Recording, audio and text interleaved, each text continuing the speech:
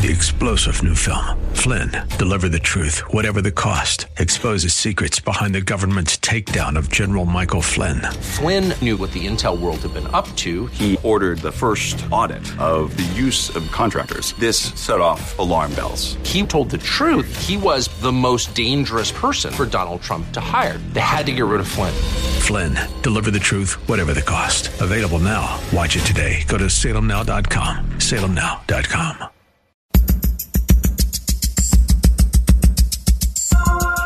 It's Lifeline with Craig Roberts. He's the host of Northern California's longest-running conservative talk show. He's a man with a message, a conservative with compassion. He's Lifeline's own Craig Roberts. Good afternoon, Northern California. Welcome. Just about 5 minutes after the hour of 5 p.m. as we welcome you to another edition of Lifeline. Keeping you company Monday through Friday at this time, as we typically do, addressing issues that impact your life, your world, and your Christian walk.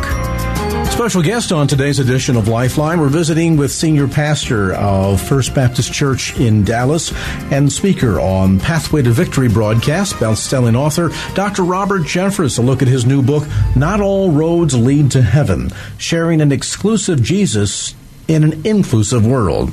I'm curious about part of this issue here, Dr. Jeffress, if where we're failing at this point is that we've perhaps laid a lot of our faith at the so-called altar of tolerance, this notion that, well, if God is really a loving God, surely he will accept us so long as we are sincere in our effort to reach him, whether we call God Allah, Yahweh, or Maitreya.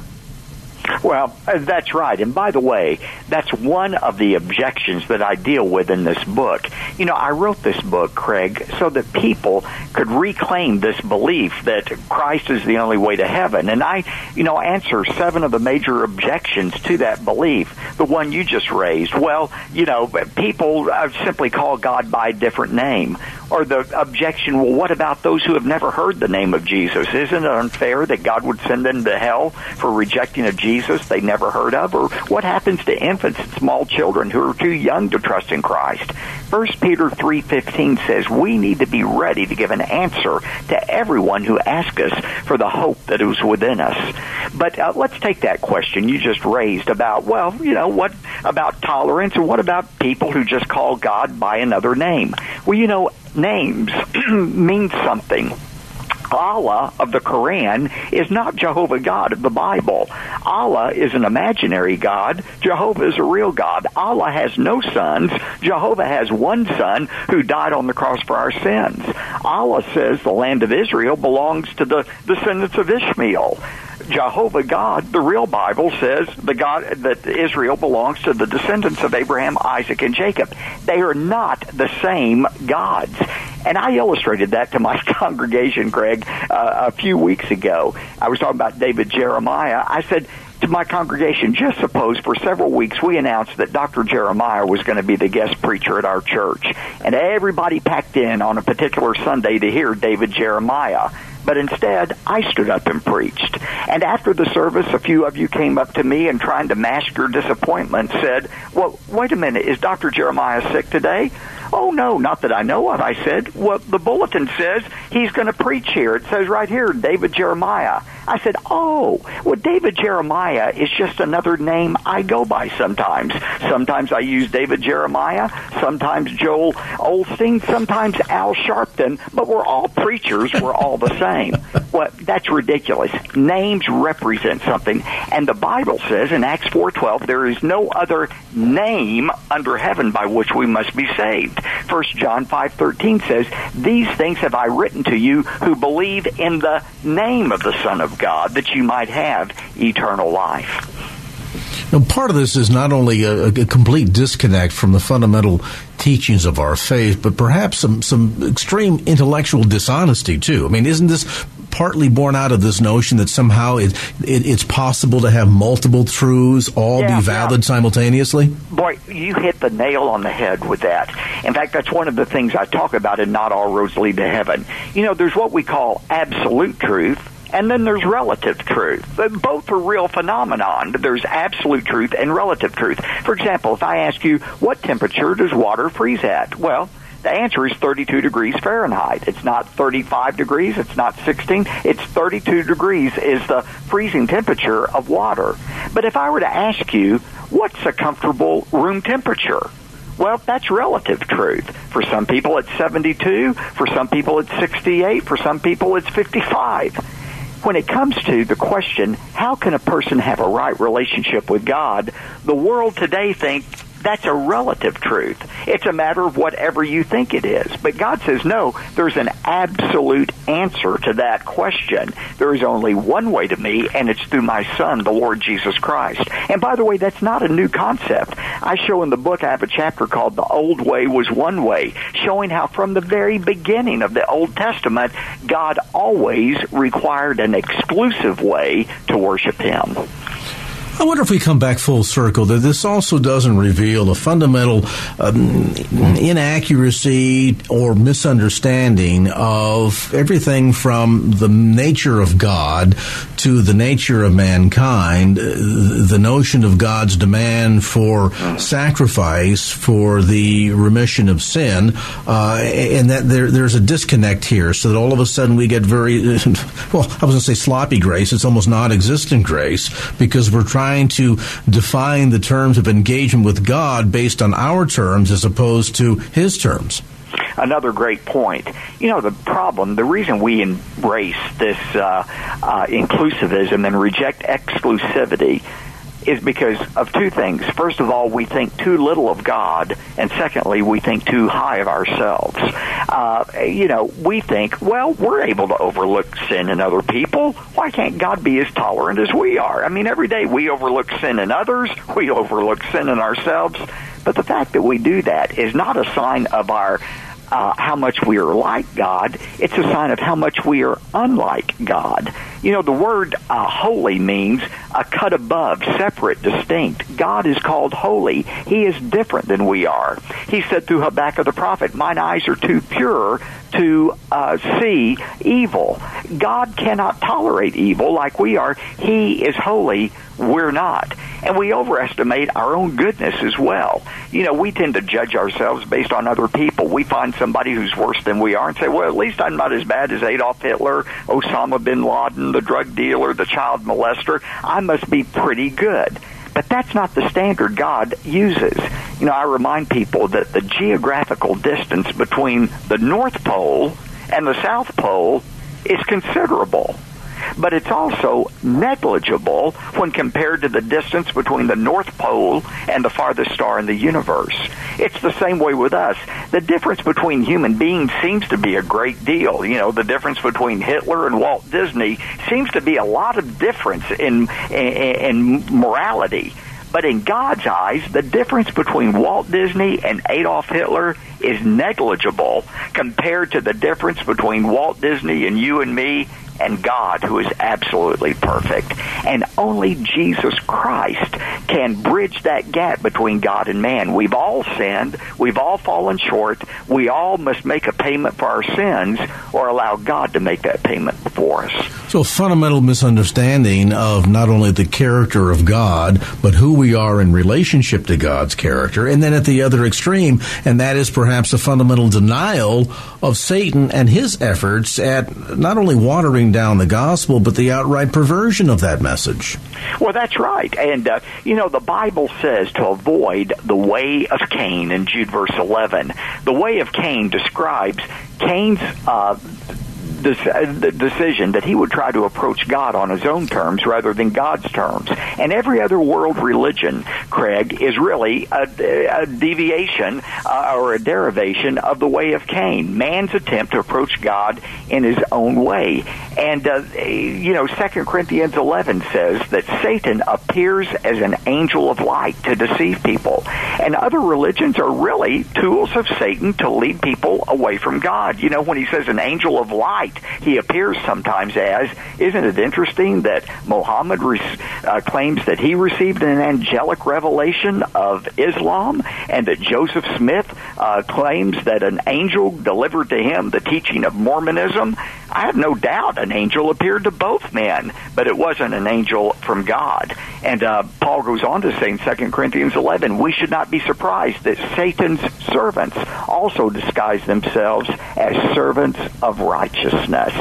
Many world religions, many groups, they sound good, they look good, they sound like they're teaching great moral principles, but they are leading people away from the only way to God, which is faith in Christ alone. Well, and at the core, too, not only is it the sense of, all roads lead to heaven, biblically ignorant, it shows that we're theologically dishonest here. You make a beautiful illustration inside of your book, Not All Roads Lead to Heaven, this idea that somehow I can get on any highway and wind up at First Baptist Church in Dallas. Now, I guarantee you, if I took off here and got on 101 here in the San Francisco Bay Area, it could lead me to San Diego and eventually to Mexico, and I could make my way all the way up through the Oregon coast and eventually wind up in Canada. But no matter what direction I go on Highway 101, here's what I can guarantee you. It will not lead me to First Baptist Church in Dallas, Texas.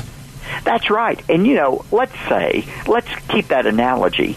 Let's say that that in fact all roads do lead to heaven. Well, that means Christianity is wrong.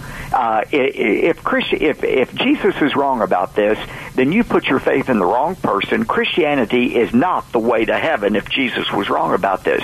But then here's the question. Which of the other thousands of ways to God do you choose? And what really confuses the matter is most all of other religions claim to be exclusive as well. So, you're left with not knowing how to get there if Christianity is wrong.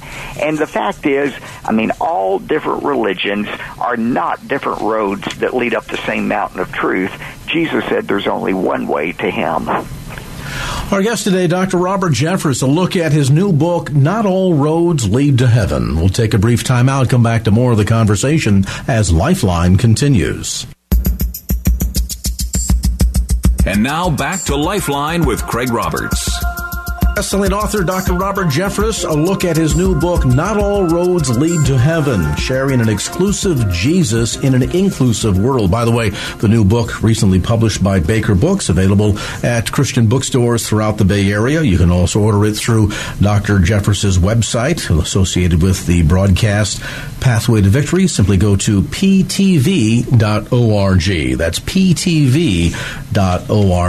In your book, Dr. Jeffress, you walk through four, I think, very fundamental and yet critical definitions that I think will help the average reader better understand not only the slippery slope that leads to some of this very sloppy and dangerous theology, but also the importance of defining the differences between some of these fundamental worldviews. Walk us through, if you would, briefly, some definitions on universalism, pluralism, inclusivism, and exclusivism. Well, I don't want to get lost in the theological weeds in the few minutes that we have, but let me just basically say, universalism is the belief that everybody is going to heaven regardless of what they believe or don't believe. Pluralism kind of limits it to what it needs to be religious people, but it really doesn't matter what religious people, what religion it is, that people are saved by the death of Jesus Christ, whether they know His name or not. And that's the point that I want to make, because one of the key questions, Craig, is, well, what about those who have never heard about Jesus? The pluralist would say that's really no problem, that they are welcomed into heaven anyway. And yet, that's not what the Bible teaches. You cannot find one example in the New Testament of anyone being saved apart from a personal faith in Jesus. Of course, the objection is, well, what about those who have never heard? Isn't it patently unfair for God to send people to hell who've never heard about Jesus? And here's the answer I give in the chapter devoted to this. Romans 1 says, everyone, by looking at creation, can know that there is a God. And although an acceptance of the existence of God is not enough to save a person, it is enough if rejected to condemn a person. We used to talk about the heathen in Africa, as if all the heathen congregated in Africa. I'm not sure that's why that was, but let's talk about a 12-year-old girl who lives in Syria. She's never heard about Jesus, never seen a Bible. How is she saved? Well, she can look into the heavens and know she didn't create this world. That can't save her, but if she responds to the light God gives her, I think the Bible is clear that God will send to that girl the light she needs to trust in Jesus as her Savior. I mean, he did that for the Ethiopian eunuch in Acts 8. Here was a guy who wanted to know God. He's in his chariot reading Isaiah, can't make heads or tails of it. God miraculously sends the evangelist Philip with the message of the gospel. Or think about the Roman centurion, Cornelius, Acts chapter 10. He was a lover of God, prayed regularly, gave his money to the poor. By most people's standards, that should be enough to go to heaven, but not by God's standard. He needed to hear Jesus, and so God miraculously sends Peter to preach to him the gospel. What I'm saying is, whenever God sees a heart that really wants to know him, you can know for sure that God is going to get the information about Jesus. That person needs to be saved. And certainly if God is capable of sending his only son to be born of a virgin, to suffer, die, rise again on the third day, if God is capable of doing all of that, he is certainly capable of individually revealing himself to persons who are perhaps beyond the reach of the church or not having ever been exposed to the gospel in the fashion and form in which we would understand it. Well, that's right, and I don't think it's any accident that missionaries go where they go. I don't think it's any accident that the radio signals and television signals and the Internet literally reach around the world sharing the gospel of Jesus Christ. What do we make of some of these individuals? And there are big names that come to mind, including one big one that's down in your home state that would look seriously at the television screen and say, well, now when it comes to this matter of does this mean that someone, for example, who is Jewish is necessarily going to hell? How do we deal with this exclusivity, the notion that salvation is limited to those who exercise faith in Christ and Christ alone? And, of course, we've heard these answers. You articulate one in the book that's sort of this, well, I'm not sure, don't know, not up to me to judge. How do we give an answer for that from a biblical perspective? Well, and we've all seen people wilt under the television lights and basically, break out in a sweat, stutter and stammer, and basically say, I don't know. We have to leave that up to God. Well, the problem with that is God has already made his judgment about that, and he's articulated it in the Scripture, and we need to be bold and compassionate and share that message with other people as well to save them from hell. When people accuse me of being anti-Semitic, I've been accused of that because I insist that Jews, like everybody else, must trust in Christ to be saved. That's not anti-Semitic. Jesus is the one who said it. Last time I checked, he was a Jew. The Apostle Peter was a Jew who said it. Acts 4:12, there is no salvation except by the name of Jesus. The Apostle Paul was the Hebrew of the Hebrews, the Jew of the Jews, and yet he gave his entire life to preaching that there is no salvation apart from the name of Jesus. So when you have the three most prominent Jews of the New Testament saying you have to believe in Jesus, well, I think that speaks for itself. Early on in the book, you talk about this notion that part of this slippery slope has been the fact that largely we as evangelical Christians on this very topic have been out-marketed, out-maneuvered, out-fought, and out-argued. How do we come back full circle? How do we redeem this to bring it back to this fundamental teaching that narrow, as the Scripture tells us, narrow is the gate? Well, the fact is, I think the fact that 57% of evangelicals believe there's more than one way to God, really is a reflection on what's being taught and not being taught in the pulpits today. As you mentioned, several major pastors who are waffling on this issue. My old professor at Dallas Seminary, Howard Hendricks, used to say, whatever is a mist in the pulpit becomes a fog in the pew. And I think a lot of people in the pew are foggy about this issue because they're not hearing it taught from pastors who want to be loving and kind and don't want to run anybody off and so forth, and they are neglecting their role to be prophets and evangelists teaching the Word of God. And Craig, let me just say in the closing moments, that's why I wrote Not All Roads Lead to Heaven, to equip Christians to reclaim this truth, and I encourage Christians to get it and read it for themselves, but also be ready to share that answer.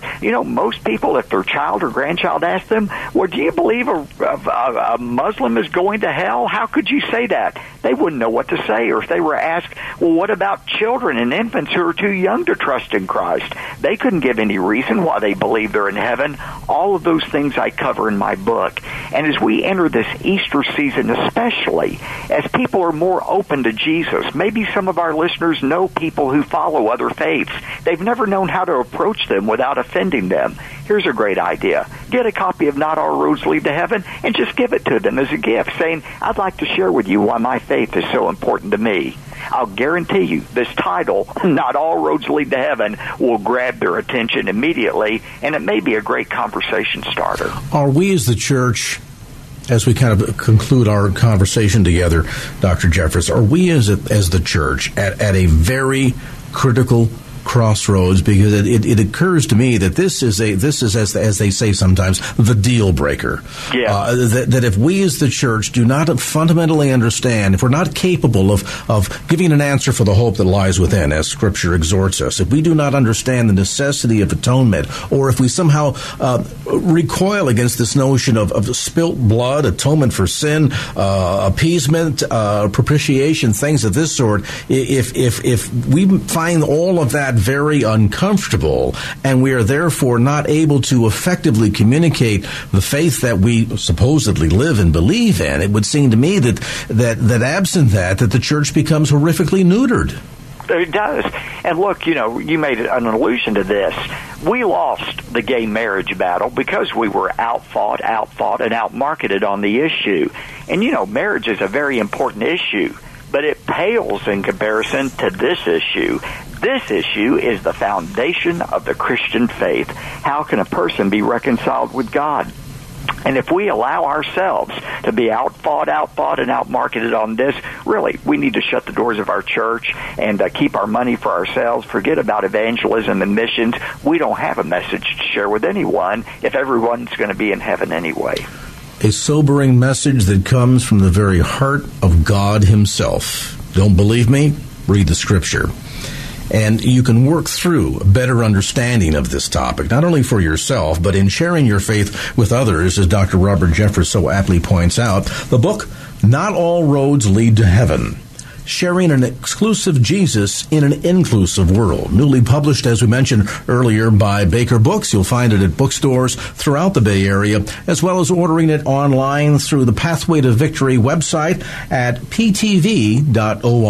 That's ptv.org. And our thanks, as always, to Dr. Robert Jeffress, Senior Pastor at First Baptist Church of Dallas and speaker on Pathway to Victory.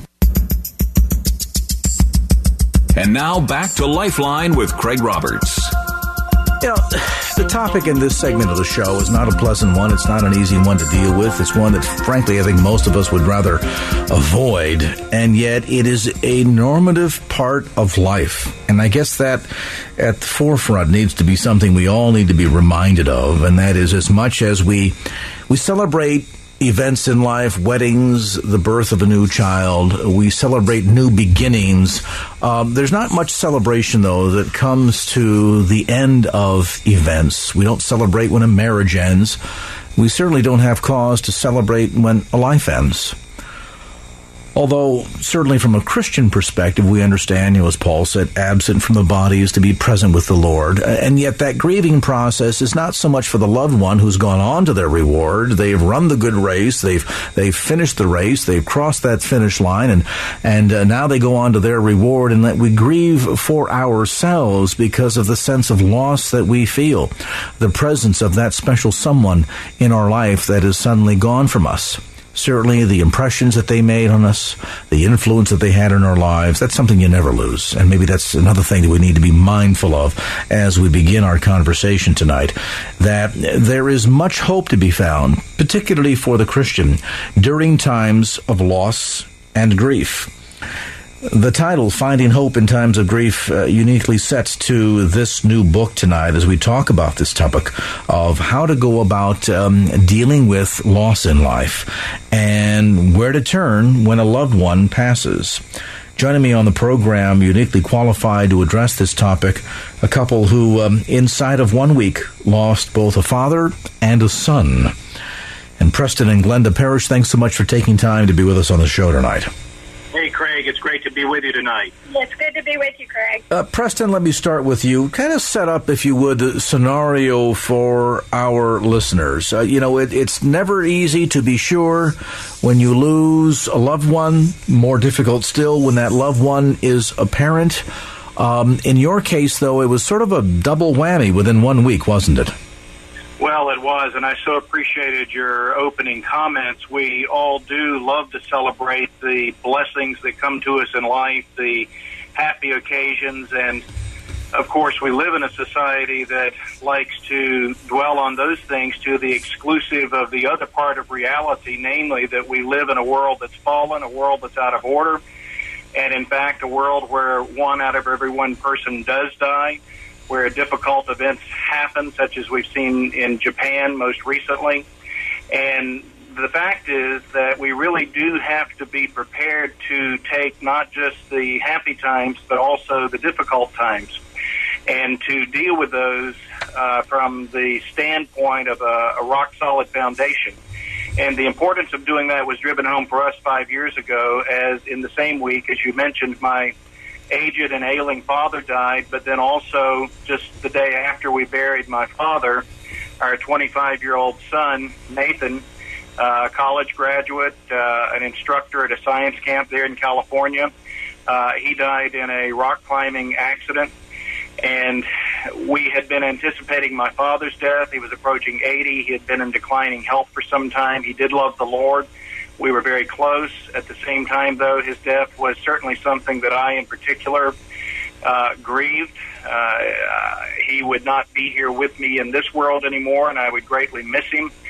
And in the process of beginning to sort through living beyond his presence, just within 24 hours or so is exactly when the telephone call came from a sheriff's deputy there in California telling us about our son's rock climbing fall. And at that point, even though my wife Glenda and I had been involved in ministry for many years, we had certainly dealt with lots of situations of tragedy in other people's lives and some in our own.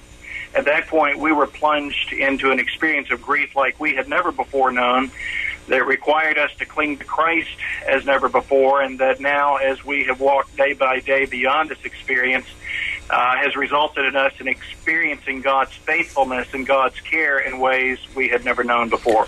The irony, Glenda, I think behind all of this is, even though we give cognizant acknowledgement that death is a part of life, as unpleasant as that may be, as distasteful as that may be, it's something that we all recognize. The seed falls to the ground and dies. There is, to man appointed once to die and then the judgment. We know that this is part of life, and it's a normative part of life. And yet, in spite of that cognizant reasoning or giving mental assent to that notion, this yet remains a topic that we still struggle with. It really does. And I think that before Nathan went to heaven, I felt I knew exactly what it was like for somebody that was grieving. But when it actually happened, I realized that I knew nothing. And it is quite a journey. It's very complex. And we experienced it just like anybody else would that goes through it. And had some very tough days, but at the same time, because we had faith in Jesus Christ, we saw God everywhere, and He helped us get through it. And we just felt like we needed to write the book to help people that were walking this road know that God sees them, that He knows everything they think about, that He sees every tear they shed, and that He will walk with them. Was there a moment early on in this experience, Preston, and we should, for the benefit of our listeners, let folks know that you're not just kind of a casual believer here. You've walked with Christ for many, many years.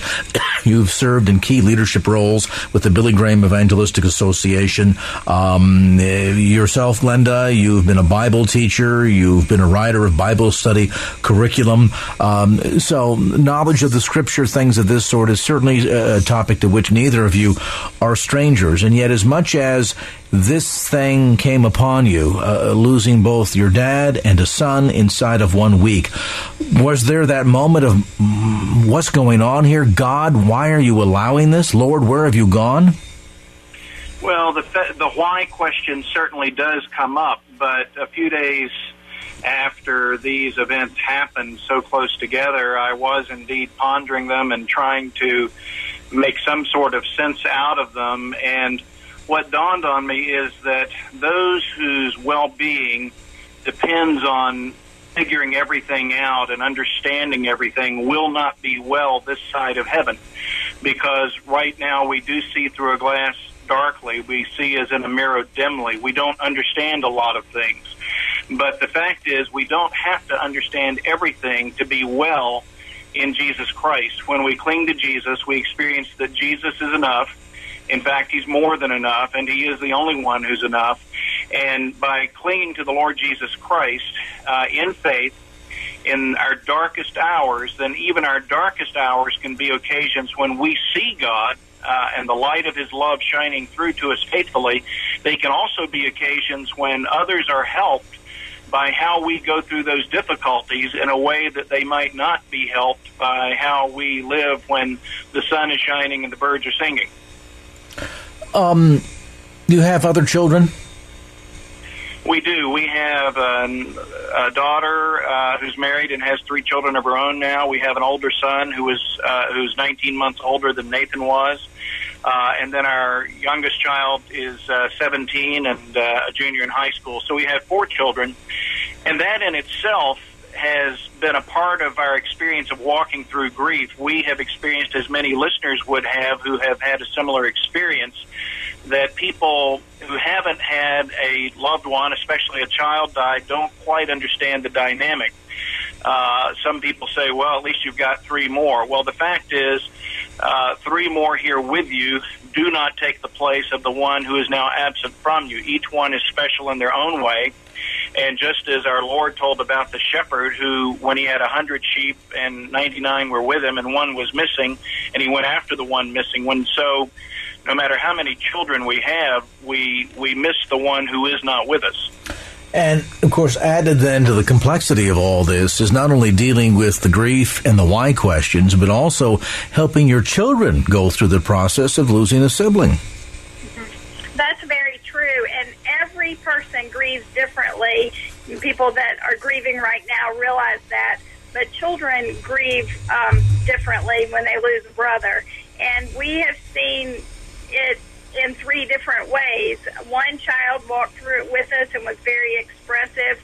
One has been very quiet about it and is probably still working through it. And then Jessie Ruth was just 12 years old when it happened, and her grief in some part came quickly, but the biggest part of it did not come for years down the road. And so all of them did grieve differently. Let's pause for a moment. When we come back to more of our conversation with Preston and Glenda Parrish, we'll talk about some of the different methodology that goes into this process of grieving. As Glenda points out, we all have different ways of approaching it, and there's, in many cases, not just one right answer. But how do you go about figuring out for yourself what that process is, what it ought to look like? How do you come out on the other side of this loss and grief successfully so? We'll talk more with Preston and Glenda Parrish, a look at finding hope in times of grief, as this edition of Lifeline continues. And now back to Lifeline with Craig Roberts. Finding Hope in Times of Grief, that is the title of a new book by my guest tonight, Preston and Glenda Parrish. We're talking about how you go about dealing with the grieving and loss process and what all of that means, and how to indeed, in the midst of that struggle, in the midst of that sense of desperation in some cases, that hopelessness, to actually find hope. Certainly that is the promise that we all have in Christ Jesus.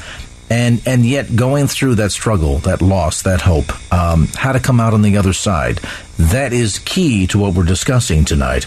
Oftentimes, people get the sense, I think, Preston, and I'm sure both you and Glenda and your family went through this, of just simply being overwhelmed. It's almost as if you were paralyzed by the grief, maybe for a short season, distracted by the details that have to be worked through, that kind of keep your mind and your heart off topic, because you've got funeral preparations and things of this sort, and dealing with the opening parts of an estate plan or execution of an estate plan, things of this nature. And then at some point, you have to come full force and deal, fully frontal rather, in dealing with the loss and the grief. What was it like in your case? Well, Craig, you're very perceptive. Dealing with grief is an ongoing matter that has lots of layers, an ongoing challenge and struggle. In fact, the struggle of one's lifetime, I would say. Grief has about it both that initial shock that comes to you when an event happens, when someone you love dies and is no longer going to be a presence in your life in this world. And we all pretty much understand that, and that's why people rally around so quickly with flowers and food and cards and calls and all of those things that happen typically in the initial days and few weeks after someone experiences the loss, the death of a loved one. But probably the most surprising thing to us was that there is also a longer-term sort of time release effect to grief, where not just for days or weeks, but for months and years, the effects of grief and its impact on your life are something you walk through and live with and learn to wear and have to deal with day in, day out. That was a surprise. And then also surprising to us was the fact that most people really don't understand that. They think after a couple of months, maybe your life is going to be back to normal and you're going to get on with things. Well, the fact is, when you experience the death of someone you love deeply, you will never be back to normal. You will have a new normal. It would be very much like learning to live perhaps with an amputation. Its effects will be with you for the rest of your days. You will go on living, but you will live differently, and you will see things differently. And so for us, we were surprised by the ongoing nature of it. We were also surprised by the lack of understanding of the ongoing nature of it. And a part of writing Finding Hope in Times of Grief, which has been published by Harvest House, has been to help people walking through grief understand they're not alone, understand something of the nature of the challenge, but also to help people who are relating to people in grief, who are trying to support people in grief, to understand at least a little bit more about what's going on. People looking on from the outside at those who are grieving, lots of times they don't see a very pretty picture. That was certainly the case in our lives. And Glenda and I looked at each other many times along the way following the deaths of my father and our son and said, you know, why would anybody even want to be with us? We're sure not much fun at this time in life. And so it really is quite an ongoing process that there's not a lot of understanding about in some cases, and hopefully through the book Finding Hope in Times of Grief, we're helping to give some insight to those going through it as well as those living with those going through it. Did you find also perhaps a lot of just plain old-fashioned misconceptions out there about the grieving process? I mean, oftentimes there's that sense of, well, don't worry about it, you'll get over it. I think of people that will attend a funeral service and will come, and of course they mean well. They want to share words of comfort, but instead end up saying something that seems to be, for the moment, to the grieving person so incredibly stupid. And then we ourselves add, I guess, the sense of pressure that we're trying to kind of show that stiff upper lip. We want to get back to work, get back to life, get back to the old normal sometimes. Certainly that is true. I remember very clearly about 2 weeks after Nathan's funeral that I said to a friend on a Friday, I think by Monday we'll be back to our normal schedule.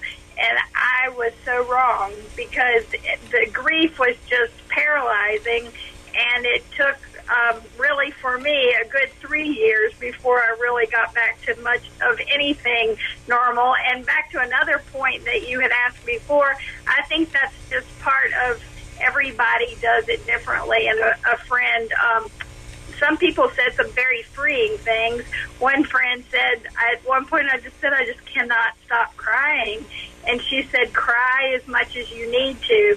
So there were friends that had great compassion, but there was a misconception and misunderstanding on our part about what grief was, but also we were surprised, especially with the Christian community, about a misunderstanding about grief and some of the things that people would say to us.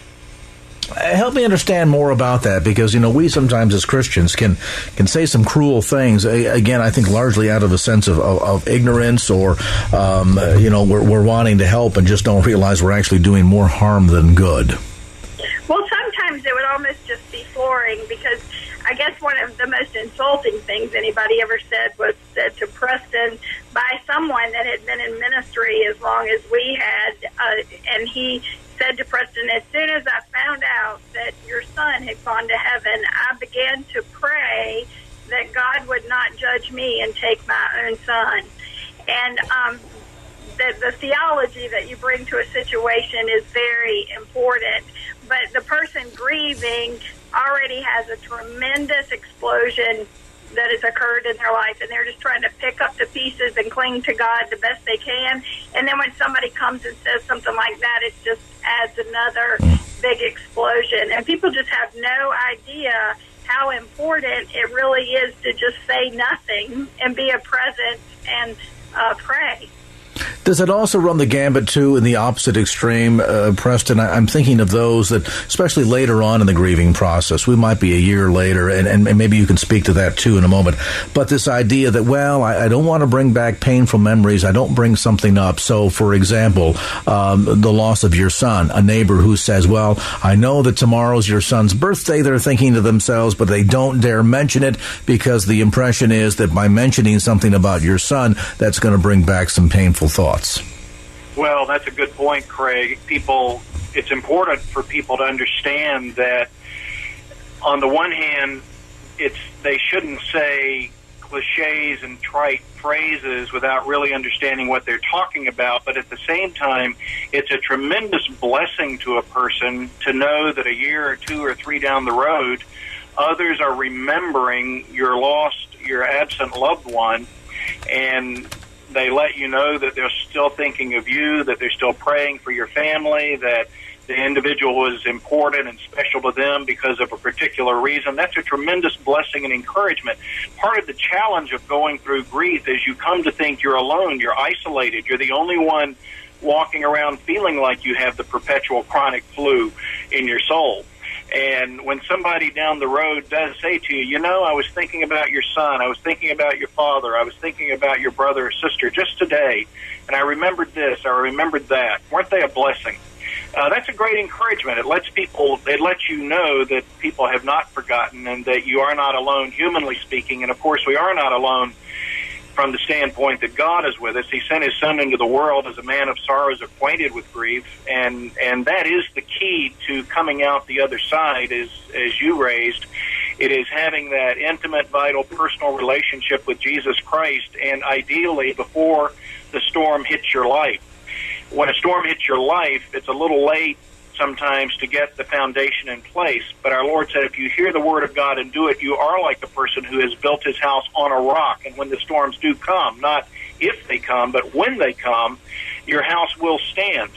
And so the key to getting through it and coming out the other side strong and healthy is indeed having that relationship with Christ, that experience in God's word, that daily moment-by-moment practice of prayer. Those things really do make a difference, in addition to having the caring interaction with people who are praying for you and who want to help in any way they can and have some measure of sensitivity. When we come back, a look at taking care of yourself and learning what the process is for you. Finding hope in times of grief. Our conversation with Preston and Glenda Parrish continues on this edition of Lifeline. 3-star General Michael J. Flynn, head of the Pentagon Intelligence Agency, knew all the government's dirty secrets. He was one of the most respected generals in the military. Flynn knew what the intel world had been up to. He understood its funding. He ordered the first audit of the use of contractors. This set off alarm bells. The explosive new documentary, Flynn, deliver the truth, whatever the cost, uncovers the facts behind this scandal. Flynn told the truth. He was the most dangerous person for Donald Trump to hire. I find out the worst enemy that I'm going to face in my life is right here in America. They took my assessment and they wanted me to change it. And I was like, I'm not changing it. They had to get rid of Flynn. With in-depth interviews, archival footage, and never-before-seen personal records of the man behind the headlines. I just felt like I was drowning. Flynn, deliver the truth, whatever the cost. Available now. Watch it today. Go to salemnow.com. salemnow.com.